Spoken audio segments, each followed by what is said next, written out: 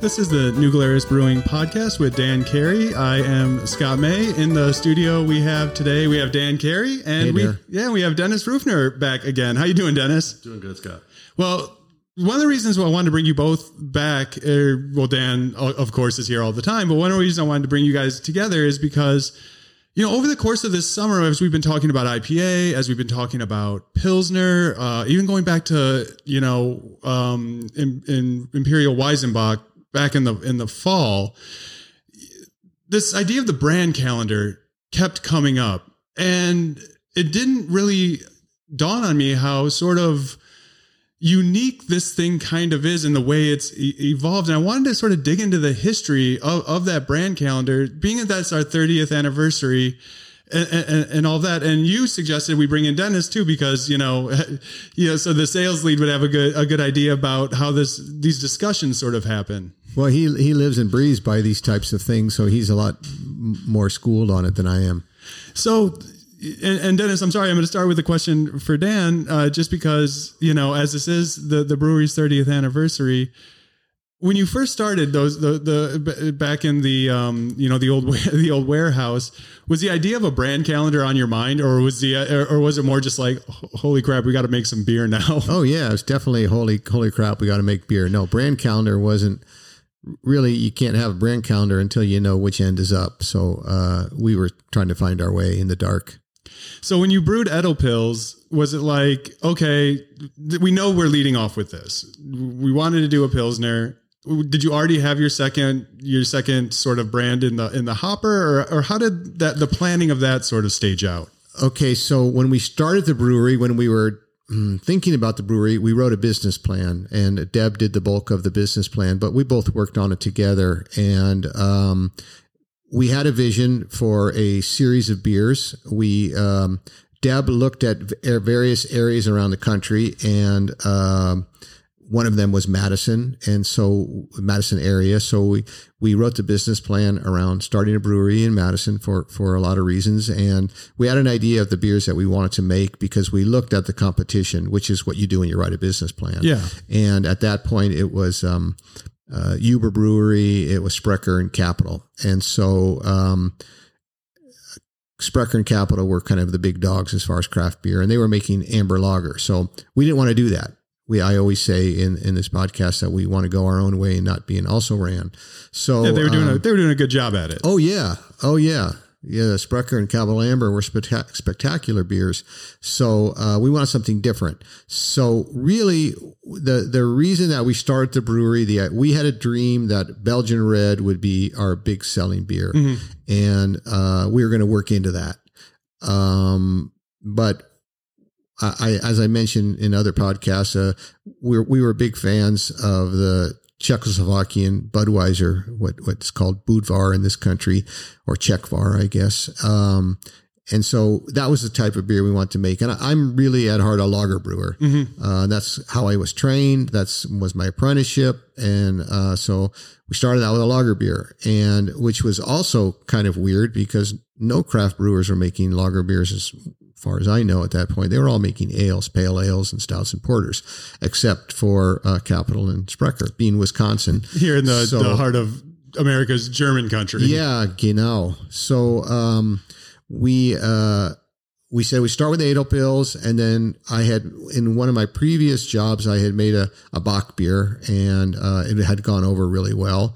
So we were going to make a Bock beer, and being in a Swiss town surrounded by Norwegians, Deb thought it was funny to call the beer Ufta, a Norwegian expletive, in the middle of a Swiss town, as a joke. So that was our second beer that we came out with, and I believe then we came out with Belgian Red. So we kind of started with those three to get our bearings. And it was a few years before we made an ale. We made our first ale was called Jester Ale. And that was, again, a joke because it was a short-lived beer, but it was the first time we used the yeast that we ended up using for making our snowshoe ale. And we still use it for our stouts. But it was kind of a joke because making lager beer was about precision and time, and much more difficult. And making ale was kind of fast and simple, and so hence the name Jester.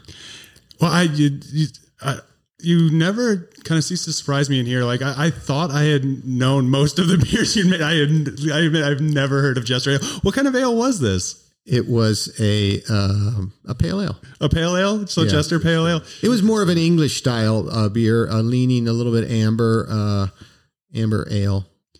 Well, and Dennis, so from sort of the early beginnings, it seems like what you're basically saying, Dan, is like, yeah, you make what you're going to make. And then if it becomes into a brand, like you can't have a brand calendar until you develop your brand. And well, there's two things that can be said. We had a business plan, and we have religiously held that business plan. I think had 5 years of projections, and that business plan we're still adhering to more or less. Okay, Edelpils is not our number one selling beer, but the mission that we set out to do, that Deb wrote in that business plan, is still the mission that we follow. However, you have to, like in everything, you have to look for, like rock climbing, you have to look for toe holds, and you have an idea which way you're going to go, but you have to find opportunities, and you're still going up. You're still trying to reach the summit. Yeah. You have one direction, but your toe holds and opportunities may be different, and maybe it starts raining or it starts snowing and you have to react.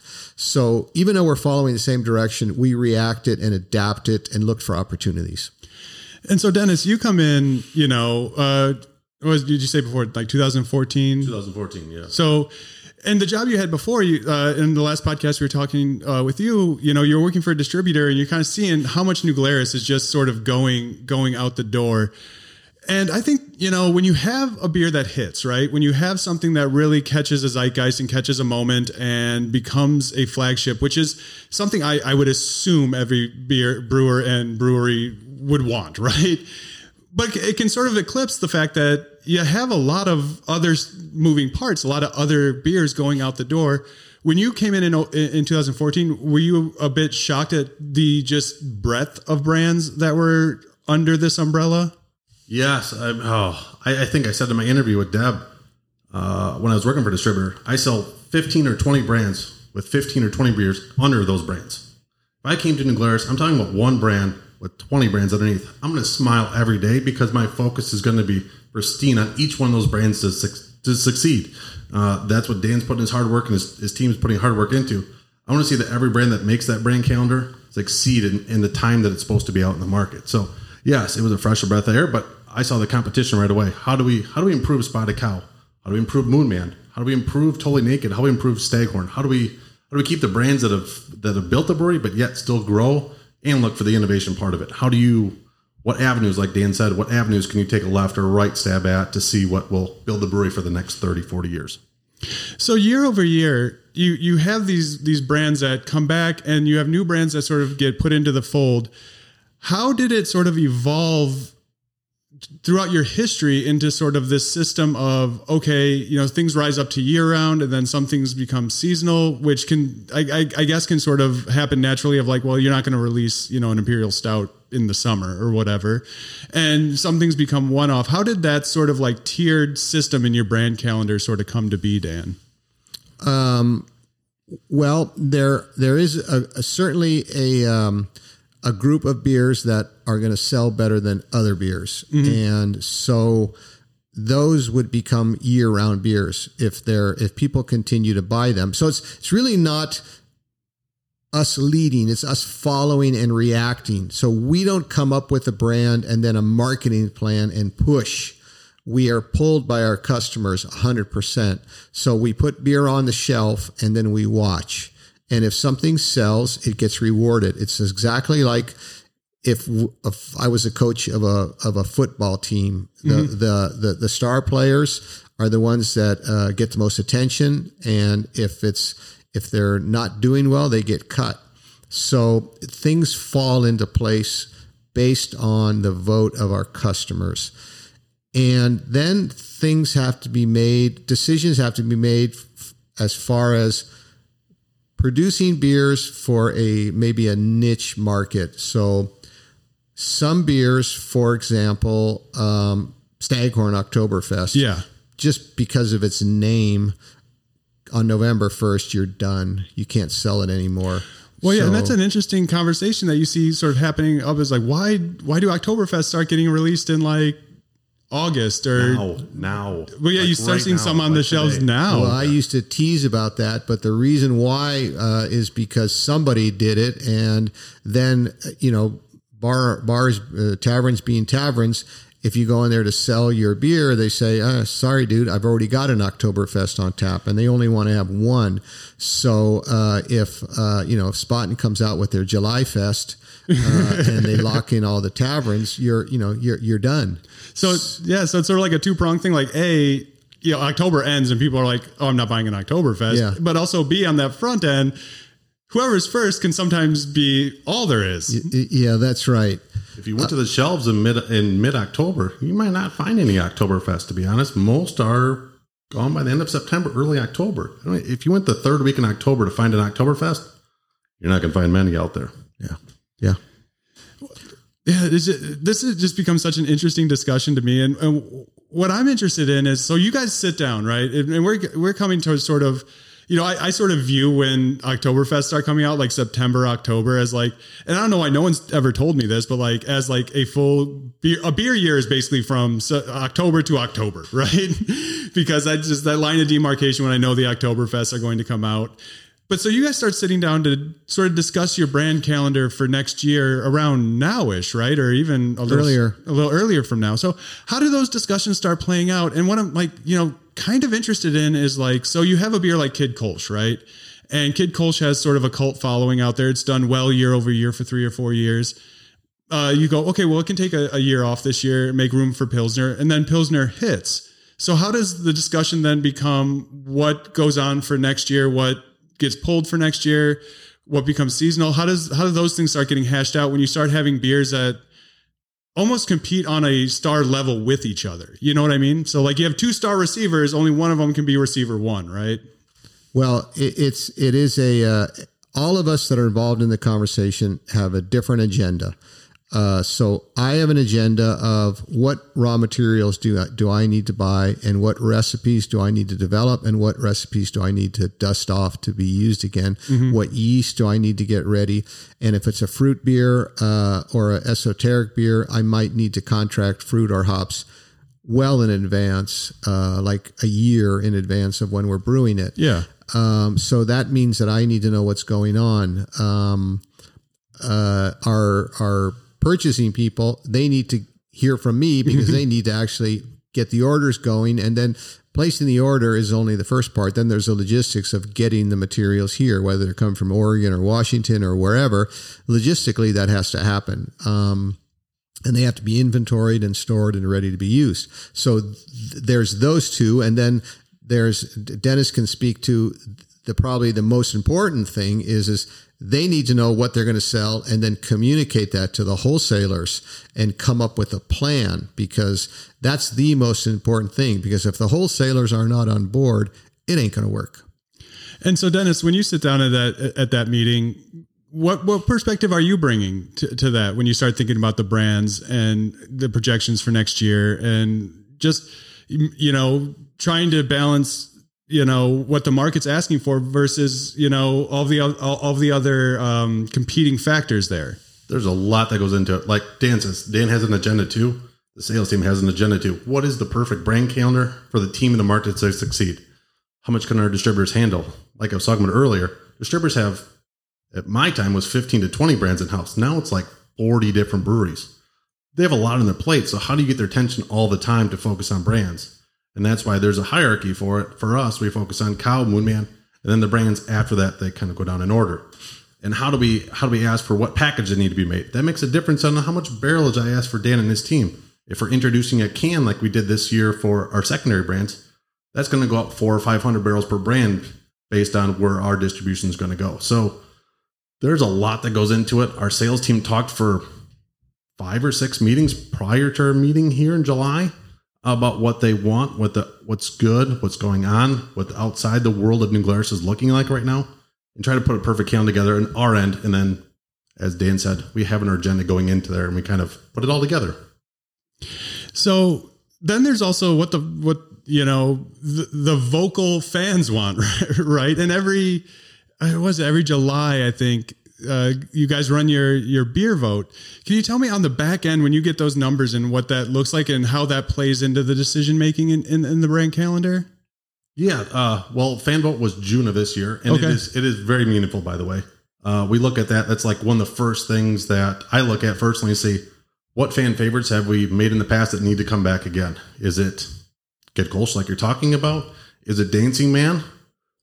Is it Totally Naked, or is it the ask for Totally Naked still as much as the demand for volume is?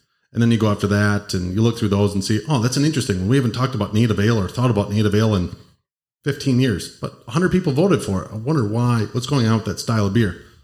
Then also there's a write-in portion of it too. In this, I think the third highest vote this year was a pickle beer. A pickle beer? Yeah. Head scratching moment, but I mean, it's interesting to see what the consumer's looking for. And it didn't make our calendar, by the way. But it's just interesting to see what the consumer is looking for from the Glarus from a historical standpoint and a new emerging categories or styles. So very intriguing by all of that feedback. And what do you think when you see sort of, your greatest hits albums coming in on those beer votes and the way those numbers stack up? If I look at it not from a manager, and if I look at it not from the point of view of the guy that has to order raw materials, but just from a artist, from a brewer standpoint, I come to these meetings with a notes that I prepare on what I'd like to brew and what I think would be fun and what I think will sell based on my experience. Because I travel around the country a lot and I look and I pay attention and I see which direction the market's going. I talk to other brewers. So I have my own personal sense, but I don't get out in the market much. So my knowledge is maybe beer geek centric. And that's not a large part of the Wisconsin drinking public. But be that as it may, I will come to the meeting with a list of beers that I think we should brew. And maybe some of them I'll bring the people, Deb will turn to me because she leads these meetings and say, well, what do you think, Dan? What would you like to brew? And I may say, well, X beer. And she'll say, no, that's not what we're going to do. Cause she also is paying attention and knows what's going on. And so I'll work down my list. And then if it lends credence to my argument, if like it got it got 90% of the votes that we should be making a smoked beer or something. That's what people want. And that's what I want to brew. Then that might make the cut. Again, like I said, it's like choosing a roster for a football team. We have all of these choices and we're going to have to pick what we think the lineup will be. That'll win the Super Bowl that year. And it's just a matter of trying to pick the roster that's going to work. Well, and then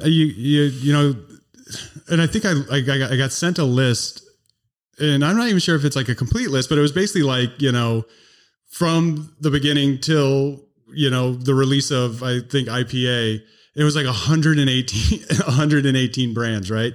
So you have those basically locked in to choose from, but then you also have a creative impulse, right? So, Dennis brought up like, the third place vote on the write-in was a pickle beer. Now, knowing you a little bit, well, how much consideration would you have given to an adjunct like a pickle in a pickle beer, I guess? Well, actually, it's not really a bad idea because there's a kind of a big style. When I was in Argentina, I saw a lot of Goza, sour beers with salt in them. And so when Dennis said a pickle beer, that's what I imagined is a Goza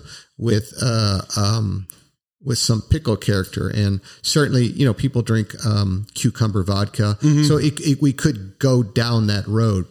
But then the problem comes that if we have a brand calendar that has 20 different brands and we're all nose to the grindstone, if I took on the job of making a pickle beer, I'd love to, and it would be fun. Yeah. But it's going to take me away from doing other things like getting raw materials ordered for Pilsner or IPA or fine tuning a recipe or whatever that's more important. And so maybe that would be something that we'll do in a year when I'm not so manic and busy. Well, yeah, it seemed like this year you guys kind of took on, and I said this to Deb before, it seemed like you guys kind of took on a task of for your 30th, getting a few more new brands out there. Yeah. Did that present additional challenges for you on the sales side and for you on the production side? Go ahead, Dennis. Yeah, it does, but it creates excitement too. Like you and I talked about last time, going to visit on-premise accounts, they like something new. So creating something new at least once or twice in a year is fantastic. I loved our brand calendar this year. I absolutely adored it, to be honest. I think it's the best brand calendar we've brought out ever, to be honest. The Pilsner did great. The 30th anniversary tasted phenomenal.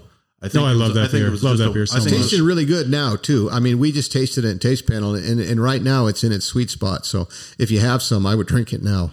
Oh, I'm going to go up to the hill after this and get some. So our brand calendar was so well-rounded. Like Dan talks about being a football team, I think we had all of our special pieces that we wanted to in the perfect row to make happen. Now, when you walk into the brand calendar for next year, how do you one-up yourself?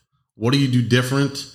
What do you do the same? How do you talk about Pilsner, the success, or how IPA is doing right now? How does that fit in a brand calendar? Does that take away from something? How do you massage that team once again to get all your special pieces to then grow on top of 2023? How do you do that? And that's you push your distributors a little bit more to ask for what you want, and then you also turn around and go, Dan, we would like to see this made. Where would that fit into that team? And Dan goes, well, I really like that idea. We should put it in here. We should knock it out during the summer with this brand, and we'll look to do this. And then on the production logistics side, how difficult was it sort of going into this year, knowing you were going to be launching a few different new brands? And we're coming off of, 2 years in a row where you had Gyrator, which was a hugely successful, hugely great beer, and Imperial Weizen, which was one of my favorite ones. And I believe that's what it was called, the Thumbprint.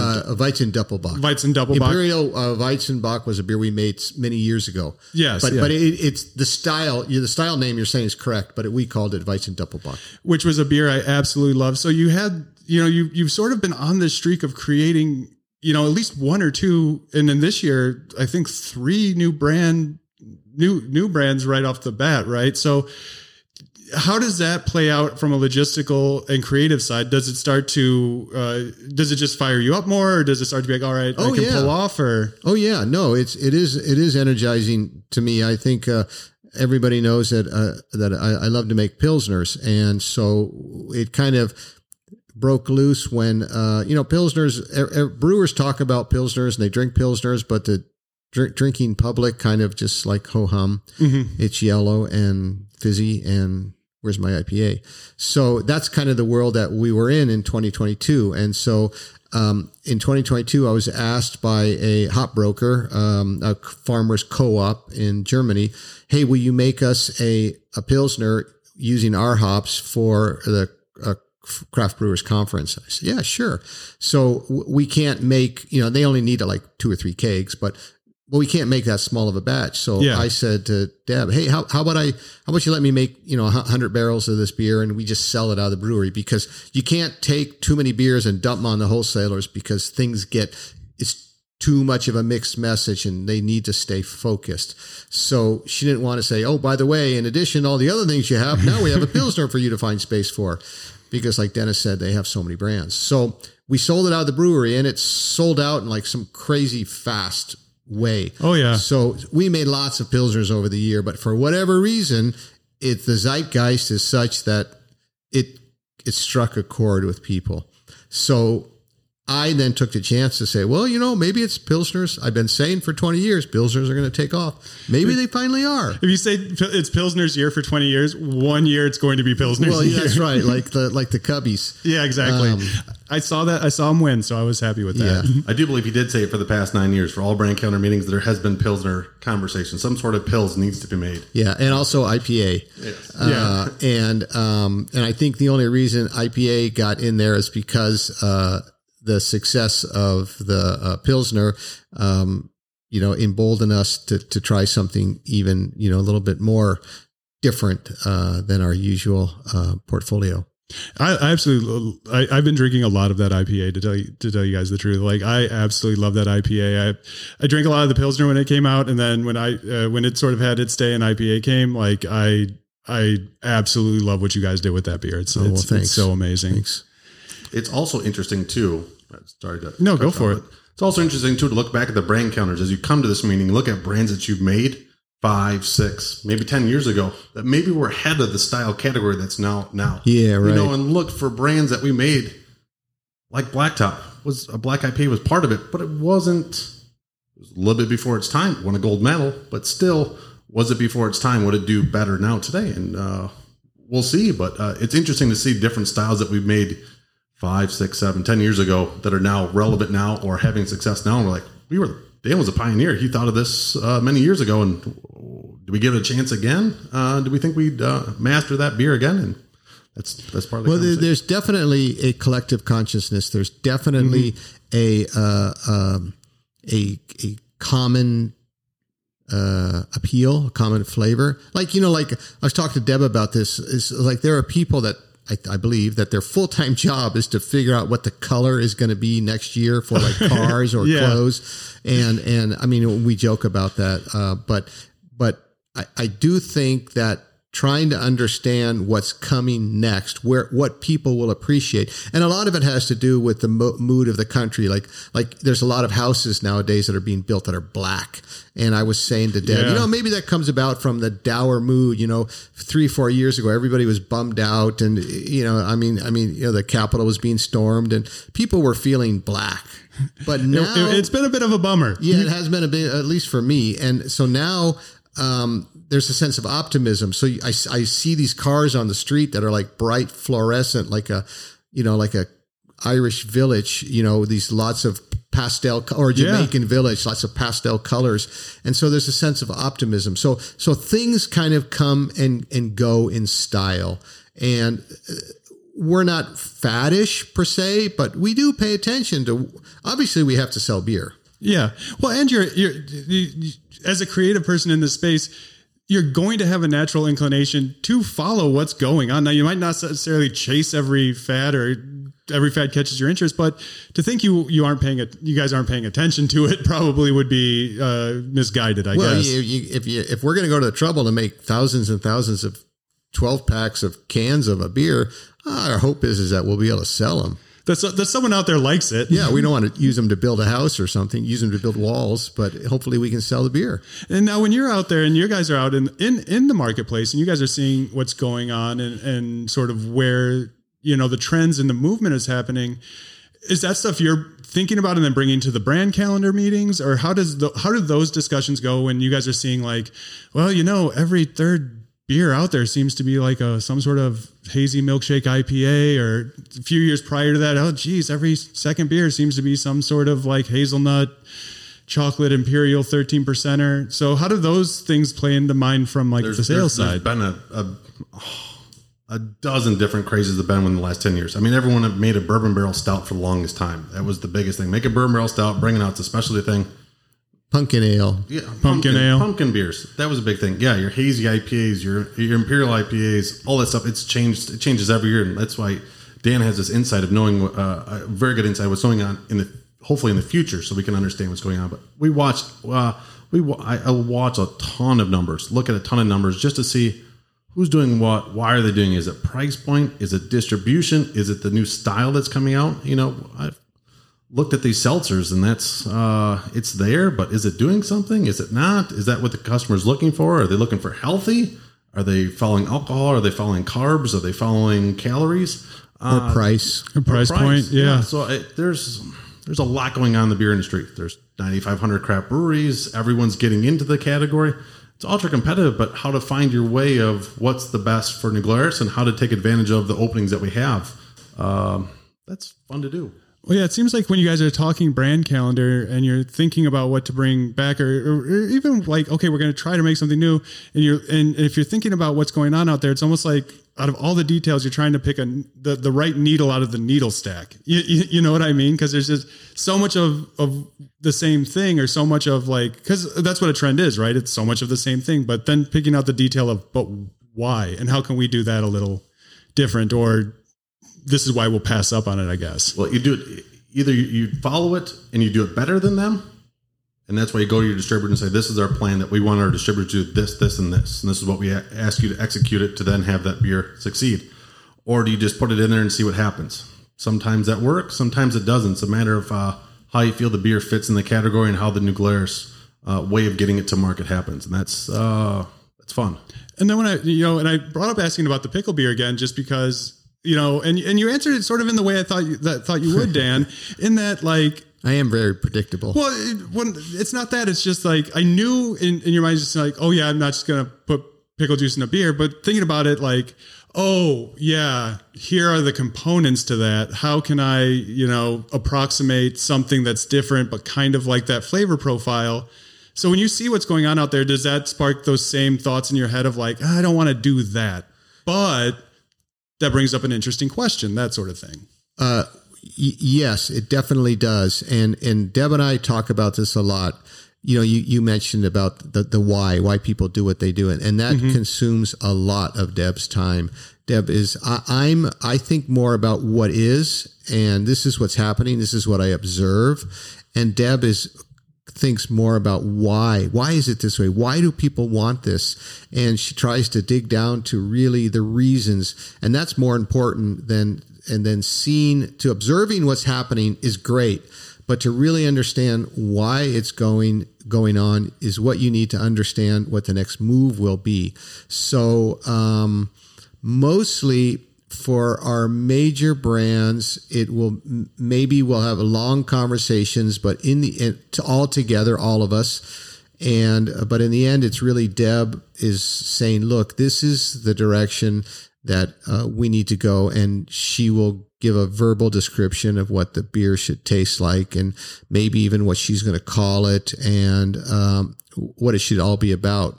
There are instances when there's something that's kind of beyond the pale, esoteric beer that I want to make, and she'll just say, just whatever, just do what you want. But it's not going to be a 3,000 barrel brand. It's probably going to be a 100 barrel brand or a 10 barrel brand if it's really esoteric. Yeah. Which gets back to your original question about these categories of beer, all the way from year round down to R&D and everything in between. We have our seasonals, we have our secondary seasonals, and they all exist for a specific purpose. And sometimes these crazy beers that I brew are just small R&D projects. Just something to have fun with because the idea caught your head. Yeah, and also to learn, maybe to try a different hop or a different yeast or a different process. And maybe those will be adapted for our more bigger beers. Yeah, because you never know how that kind of experimentation will play dividends down the road. That's right. So I was looking back through because the keeper of the calendars basically sent me all of them back from like 2004. And it was really interesting looking at the 2004 brand calendar because it was like Spotted Cow year round, Fat Squirrel year round. And then like some of the, what would be seasonals looked like they were sort of blocked in year round too. But it brought up an interesting question in my mind of like, so like, especially like a beer like Fat Squirrel, right? That for a long time became like a year round beer because brown ales were having their moment. That beer was probably selling. How does the determination get made in these brand calendar meetings? Like, oh, gee, I think something's ready to sort of graduate up to a year round kind of a deal. Well, you have to look at what's going on with the style of the category. What at the time, brown ales, like Dan was talking about, amber lagers are big. Well, it's a very drinkable, dark hazelnut brown ale. So it was interesting to the category. And Newcastle was a big dog. Newcastle, yes, which I don't think you'll find Newcastle in the market anymore. But at that time, that style was huge. And Dan had a nice spin-off with the hazelnut on top of it to make it super drinkable instead of Newcastle, which took the world by storm. I think we even made 12-pack bottles at one point for a while. That's how big that brand was. Oh, yeah. It was. I drank a lot of Fat Squirrel in 2000. That's about like my prime college age. And I loved Fat Squirrel. It's like 04 on. Yeah. And after moving that from a year-round to seasonal, I think that's our number one requested beer when they email into the brewery. I think Dan Jelly says that all the time. I think Fat Squirrel's our number one ask for, and it's like every time we have it, it does well. It has its purpose. It fits. Does well. Sells out the time frame that we want it to. And after that, you're like, it did well, but do I want to do more? Do I not want to do more? How do I perceive this brand going forward for the next year? So that's, to me, that's been it's an interesting brand to see where it fits and how it goes into the calendar. When we stopped making Fat Squirrel all year round, I had a couple of women here in New Glarus that were like ready to kill me because that's kind of like they lived on it. Yeah. But the reality of the situation is, going back to the football team analogy, Elizabeth and our tracking team puts together numbers with Dennis, and we see what they're doing. You know, what what beer is up from last year, what beer is down from last year. And if a beer is underperforming, it goes to the minors. It goes, goes to the farm league, and it gets demoted, and it's just the way the world works. And as you're kind of alluding to, there is a ebb and flow of beer, and sometimes of appreciation for a different brand. So sometimes a beer will start out like strawberry rhubarb, and it didn't really do very well. And then a few years went by and we made it again and people just loved it. So sometimes beers come in and out. They get better, and sometimes they run their course and they start to atrophy and they need to be sent down to the minors. It's just kind of we just look at the numbers and see what's selling. Again, it's not us saying we're going to push this beer. We're going to push Spotted Cow. Let's come up with a marketing plan and trick people into drinking it. That's not at all that's like 180 degrees different than what we do. We just look at what's selling and then we react. It would be absolutely hilarious if you guys started like a huge marketing push for Spotted Cow like tomorrow. Yeah.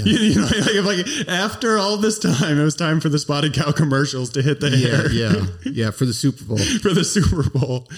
So we are, this July, we're halfway through the calendar year, going into the fall seasonals that are already scheduled. But as you guys say, the next year is always on your mind. So, and as vague as you want to be, what do you, from a sales perspective, a production perspective, what is on top of your head for like what 2024 may look like in the craft beer scene?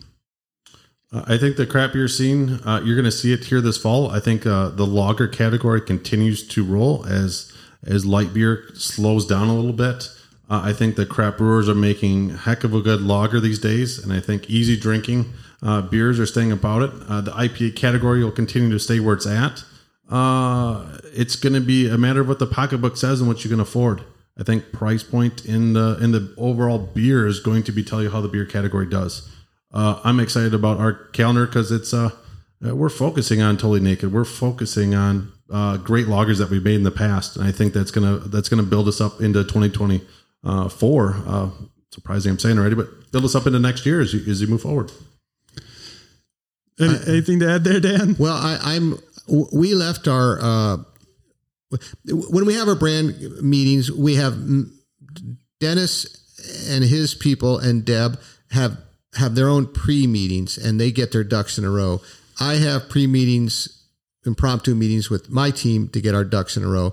Dennis and I pass each other in the hallway and we have quick 2 or 3 minute conversations. So we're already formulated with something. So, and then Elizabeth puts together all of the numbers that, Dennis and her and Kayla have worked through, and they come with all of their numbers, and we're sent the numbers beforehand, and we're all prepared. And we had 2 meetings, and we left the last meeting thinking like, this is our best. More than once I heard people say this is the best brand calendar that we've ever had. So I have a sense of optimism that the world is turning. Certainly there's a lot of negativity with weather change, climate change, and we have a war in Europe. But in spite of that, I'm seeing a sense of optimism here, at least in Wisconsin. I'm seeing more traffic on the roads. I'm seeing people out shopping more. So 2024 is, if things continue the way they are, which you never know, I think 2024 should be a good year for us. And this morning, I spent most of the morning and actually last night in the evening working on hop contracting because I got to get a jump on it. I mean, harvest is coming up, and we're looking at beers for January that I need to get brewing. I need to get hops. So there's a bit of a panic because right now Europe is having their second year in a row of doom and gloom drought and no rain, and they're only 20% irrigated. So they're frying again, a second year in a row. And so it's a scramble. Well, I think this has been a great conversation on how, you guys sort of think about these things and how you guys put together these brand calendars year over year, and how, to me, what's really interesting about this sort of stuff is like, you want to think like as a consumer, right? It's like, oh, they decided to make this beer 4 days ago and then they started making it and it showed up like, a week and a half later. And they can sort of move on a dime on this stuff. So I think it is important for people to sort of get an idea of how much, runway there really needs to be to produce one of these brand calendars and how much thought really does actually go into it. If you guys have anything else to add, you're certainly welcome to it. I think the interesting part of our brand calendar too is not just getting the brand calendar together, but it's the fun afterwards. Once again, I'm a big numbers guy, so sitting down with a computer screen and a pencil, putting in how much Moon Man are you going to make next year. By the way, how much Two Women do you plan on making? And by the way, we're going to make this fruit beer that we haven't made in 4 years. How much do you think we're going to make? And it's going to come out this time. And how much we're going to do that? I think that's where I hang my hat on is how close do I get to the forecast to what I think we're going to make a year from now, if not 18 months from now. And how close does it come to your forecast, and how big a smile do you create in your face when you exceed your forecast, or do you hit it right on? I think that's the fun part of my world is seeing it come to fruition. See, the world needs people like Dennis, because I swear to God, people who can smile talking about numbers. Yeah, we need people like Dennis, because I would not be smiling in if my thing was like, oh man, I'm just going to geek out over these numbers. Yeah, he's got pages of spreadsheets with, columns, Excel sheets that are just full with numbers, and it's not my thing. Well, I thank you both for your time, and here's to a great rest of the summer into the fall seasonals and all of that good stuff. And I'll be anxiously awaiting, like everybody else, when Craig posts the quarterly brand calendar. Yeah, fingers crossed. Fingers crossed. You guys have a good one. Thank you.